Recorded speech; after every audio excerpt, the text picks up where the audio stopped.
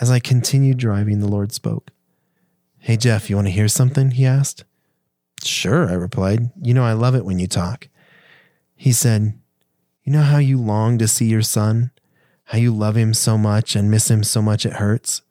You know how you think about him all the time? Well, Jeff, that's how I feel about you. I long to talk to you. I love you so much, son, and I think about you every day, constantly, every day, every hour, every minute, every second, every breath you take, I'm thinking about you. There isn't a moment that goes by that I don't think about you. There isn't a moment that goes by that I don't feel my love or think of my love for you. I am so crazy for you, so zealous for you." I'm Jeff Matero, and you're listening to At the Table. You know, I believe when we gather and share stories of what God has done in our lives, it feeds our spirit and encourages our faith. So sit, listen, and enjoy as I speak with Christians from around the world as they tell stories about God and the amazing things He's done. To get notified as soon as a new episode is released, please click the subscribe button. We'd also love to hear from you, so leave us a review on whatever podcast listening app you use. And without any further ado, let's get to it. Welcome to At the Table.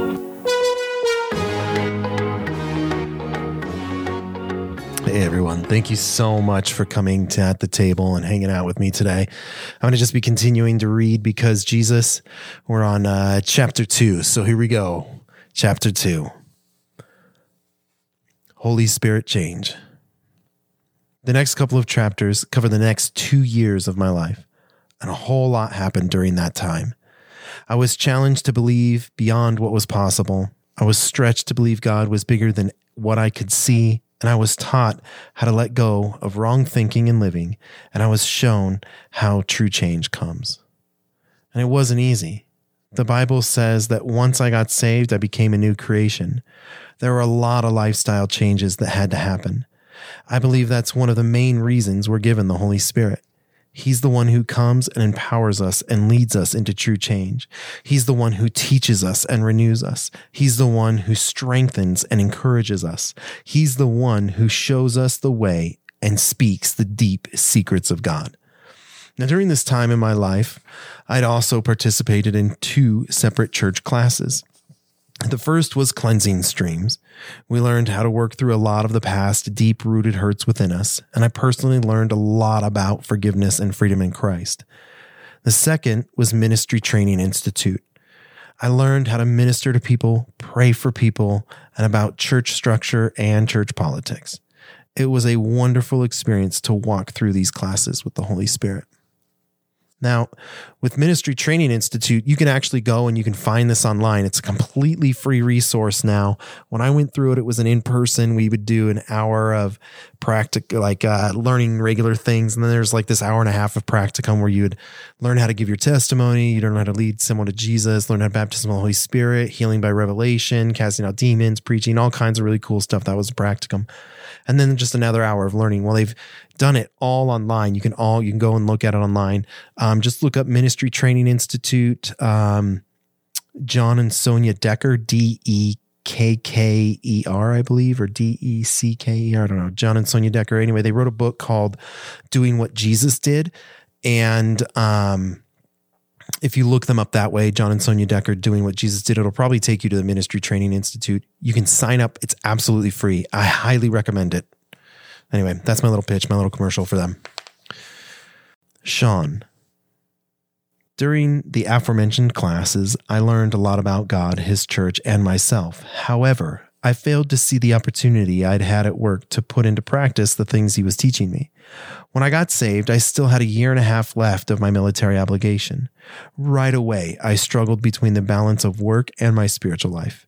It was easy for me to give all I had to give when I was serving the church, but doing the same at my job, it was like pulling teeth. A couple of weeks before I got saved, I began developing a really good working relationship and friendship with my boss, Sean. Sean was the perfect example of a fully dedicated soldier. His priorities were his duty and his country. He not only knew how to perform military tasks efficiently, but he really knew how to train soldiers. However, he didn't just train soldiers, but he related to and genuinely cared for them. Sean was such an incredible guy. I remember when we got deployed, like I talked about in the last chapter, the night before we left for our deployment, right? Or maybe it was like 2 nights before we left. I can't remember. We were prepping in everything that night. He went home and he was cooking something on the stove and it caught fire. And when he went to move the pan to the sink, like this oil from the pan shot up and covered like his whole right or left arm. I can't remember what it was. Really bad burns, really bad. It like caught his house on fire and everything too, but he got put out anyway. He still like that from that night, it was like late at night. This guy he went to the doctor, got it all covered. And he asked like, can I still go on deployment? They're like, no, you can't go. And he's like, I'll do everything I need to make sure it's cleaned, it doesn't get infected, everything. He ended up over that next day or whatever it was, got all the waivers so he could still get deployed to go to war. Like this dude was no joke. He was awesome. I love Sean. He would often invite me over to his home for barbecues and the occasional hangout session with beer, where we would talk about how cool or pathetic reality TV was. I really enjoyed it, but as soon as I made the decision to serve God, our relationship changed. And it was not by any fault of God's or the church or even Sean's. It was all me. At work, Sean would ask me to do something, and I would often let him know it was a hassle. Not because it was a hassle, but because it wasn't something I wanted to do. I was really just acting kind of like a little bit of a brat. I wouldn't let him know through words, but more through body language. All I wanted to do was read my Bible or listen to sermons on my computer while I researched quote unquote spiritual stuff online. I talked of serving and loving others, but I never really lived it out in the office. I'd made it clear that the office was the last place I'd wanted to be. Like I was a real brat, man. Like listening to this, holy cow. It was embarrassing. Shoosh. Not much has changed. I'm just going to say that. When I felt like he was demeaning me or trying to change the way I operated in the office, I would explode and arguments would start. I'm not saying that we had heated discussions. I'm saying we would have yelling matches. And every time they would end up with me leaving the office to regain composure, him stepping out back for a cigarette, and then finally me coming in to apologize for being an insubordinate and disrespectful little prick. Every time I came to him to apologize, Sean would instantly forgive me and say, I know you're going through stuff. It's okay. I understand. And he never, ever brought it up again. The thing is, I wasn't angry all the time or even didn't like Sean. It was fun working together. But I can say that more often than not, there were problems in the office. And it's not that I wanted to be a bad witness because I didn't. I truly wanted to show Sean the love of Christ that Christ gives us. But with each day and with each outburst of frustration, I showed him the complete opposite. On the days when Sean would be out of the office and no one was there, I would pray over the building and anoint Sean's chair so that he would change. But again, the problem wasn't with him, it was me. Sean once said to me, "Do you talk to your pastor like you talk to me?" And it wasn't just a question. He said it with pain and frustration in his voice. And after he said this, he reached into his desk, grabbed a cigarette, shut the drawer, and walked out of the office. His words hit me like a freight train. He was right in asking me that question. I didn't talk to my pastor like that. And in fact, the way I had acted at church was completely different. I would leave work and wasn't grumpy or moody. I would show up at church ready to serve in any area needed. I greeted all my friends with hugs and smiles. I submitted willingly and joyfully to my leadership at church. Every time they would ask me to serve, I would, even if it conflicted with my work schedule. I always figured Sean would let me have the time off. Plus, I'd rather go to do church stuff anyway. Once, a church function was coming up, so a couple of days before it, I filled out my leave form. The next morning, I came in early. Throughout the morning, I was cheerful and respectful, completely helpful in every way. Then came time for me to ask for my time off. Sean didn't hesitate at all. He immediately approved my leave. And as I walked the 10 feet back to my desk, incredibly pleased with myself, I heard God speak. You notice that every time you want something from Sean, you're super nice and respectful? You do what you are required to do and more, and that's not right. For a moment, there was silence. What the Lord had just said made my heart sink. And then God continued, I want you to want something from him every day. And that got me excited. I felt energized. And then God finished, I want you to want him to be saved. Again, my heart sank. I was completely convicted on how I viewed Sean and myself. I thought I was a great Christian, a shining example of someone submitted to God in every area. I was a perfect mini Christ. This left me thinking something's wrong. If you think about it, the free gift of salvation is a result of love without conditions. After examining my heart, I saw I didn't love Sean at all. This is what the Lord was asking me to do. Love Sean with no conditions, no matter what. I'm sad to tell you, I didn't get it together before I left the military. Up to the day I left, Sean and I had conflict. I didn't even say goodbye as I walked out of the office, and yet I called myself a Christian. With my actions in the office, I wouldn't be surprised if Sean's view of Christians is that we're all hypocrites. I would speak of love and Jesus all the time. He would see me reading my Bible during office hours, as well as hear me talk of serving. But I questioned whether or not he actually saw me live out all that I was saying and all I stood for. For someone who didn't believe in God, I learned more from Sean about grace, forgiveness, diligence, and giving. 45-second phone calls. After reading about my life up to this point, I can't help but wonder if you're thinking, did he learn anything at all? The thing is, yes, I did. I learned a lot, actually. I still continued to make mistakes, but despite every one of them, God remained faithful. I really started to see this around late September of 2005, when I decided I wanted to get a second job. Apparently, the $3,300 I made a month wasn't enough for me to live on. Truth be told, I needed the extra money to help pay for a school program I wanted to attend.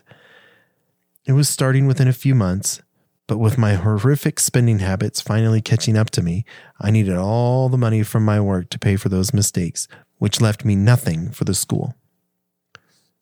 I didn't know where to start. I'd pretty much done nothing but military stuff for the past 9 years. I'd done some construction for the military, and I'd built cell phone towers in the winter as a civilian. Let me just say that building cell phone towers is the worst job anyone with a fear of heights can have. I have a fear of heights. Therefore, it was a bad idea. Anyway, back to my resume. I blew up stuff, and I could shoot machine guns pretty well.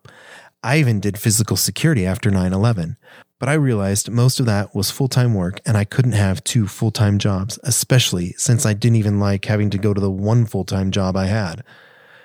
I thought about fast food or some sort of service industry job, but none of that sounded too appealing. I know this sounds ridiculous since I wanted a job so I could pay for school I wanted to go to, but I just couldn't see myself doing something I didn't enjoy again. I just knew I'd hate a service job. So to take me from one job I didn't like to another one I didn't like sounded depressing. Well, at least to me. Not being able to really do anything or wanting to do anything, I asked the Lord to help me.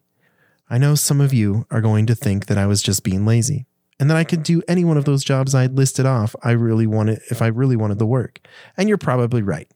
But that's not how the story happened. So like I said, I asked the Lord to help me. Within a month, Ministry Training Institute, the same institute I had taken classes through at my church, offered me a job. The job was doing some night administrative work in their home office. It didn't pay much, but it didn't matter. It was simple, and that's all that mattered at that point. All I had to do was gather teaching books and get them ready to ship out for the next day. I even got to listen to sermons while I worked, which for me was awesome. Mindless work was the best work to do if you want to listen to a sermon. There is one more advantage to this job I quickly realized. I wasn't standing in front of a fryer covered in grease. And one night in early October, I was finishing up at the office and I decided to head over to Barnes & Noble's, my personal sanctuary. Barnes & Noble has 2 things I love, people and coffee. I would often go in there and study over a cup of coffee and quickly get sidetracked by people watching instead. I loved it. people would call and ask if I was at home, and I'd say, nope. And they'd just reply with, okay, I'll be at Barnes & Noble in 10 minutes.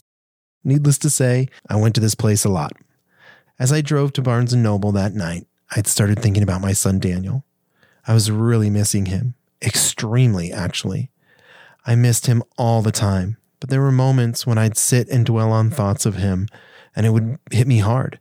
And that night, it was harder than usual. So I called him, and the call only lasted 45 seconds. This was our conversation. Hey, dude. Hi, Dad. What are you doing? I just went poop in the potty. Daniel said this, not me. Right on, stud. I'm really proud of you. Yeah, and I'm playing with my airplane, and it has stars. Love you, Dad. Bye. And that was it. Seriously, what else can you expect from a 3.5-year-old boy? Even though it was short, I loved every second of it. And even though I loved every second, I wanted more. And I wanted to talk to him again as soon as I had hung up the phone, and even more than that moment than I'd had before. As I continued driving, the Lord spoke.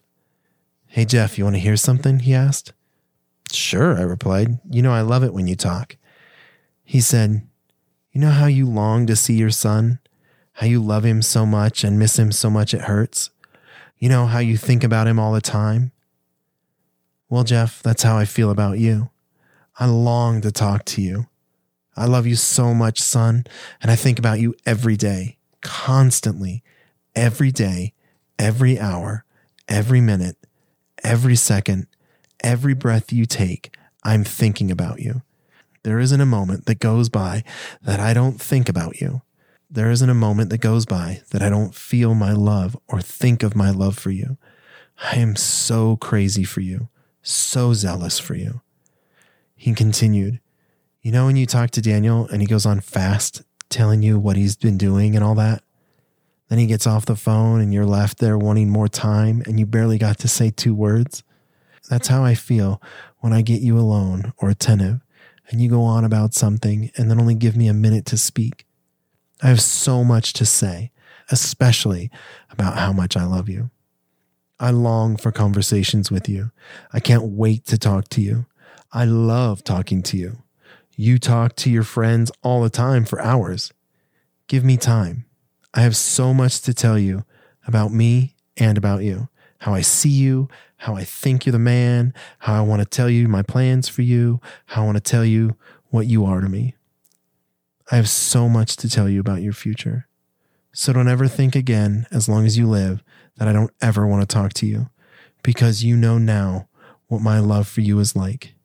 Just imagine for a moment the love you have for Daniel in an immeasurable intensity you can't even begin to fathom. That's my love for you, Jeff. I love you. I'm so crazy about you, just like a father who loves his son. I still remember everything about that night vividly. The feeling that I had as I drove through town, what it looked like outside, how my windshield wipers weren't working on my brand new car as it poured down rain. I sat there in shock. I was completely blown away, and it felt completely surreal. By the time I'd reached Barnes & Noble, I couldn't tell if it was the reason I couldn't see out my windshield was from the rain or the amount of crying I'd done. It took a while to compose myself, but I eventually dried my eyes, wiped the snot off my nose with my shirt, and stumbled inside to get my people watching fix. Thank you for not smoking. Some of us have to change the characteristics and habits we've had for years. For me, there were mere moments when I'd question whether or not I wanted to change. I'd lived a certain way for so long, and so many changes seemed nearly impossible. Then, at other times, some changes happened overnight. When I turned 18, the legal age one can buy cigarettes, I didn't start smoking immediately. I initially thought smoking was disgusting. But because I could, when I turned 18, I bought a pack. I crushed every cigarette between my fingers and watched the tobacco fall to the ground simply because I could. I did, however, start smoking at the ripe age of 18 3/4. I was between my junior and senior years when this grand decision to enter into manhood was made. It was done behind a farm warehouse maintenance room where I worked for the summertime. At first, cigarettes gave me a headache. They were nasty. But because there was nothing on the farm to do at 2:30 in the morning except stare up at the stars with my buddy Travis, I thought I'd give it a go. Eventually, I liked it. Or should I say, I became addicted. After 4 years of smoking, cigarettes again started giving me headaches, so the decision was made to quit. In order to kick my smoking habit, I decided to start chewing. I continued to chew up until the point I became a Christian. I knew, just from growing up in the church, chewing was frowned upon and honestly wasn't healthy. And I did want to quit, but I didn't know if I could. I then remembered something my grandmammy told me once.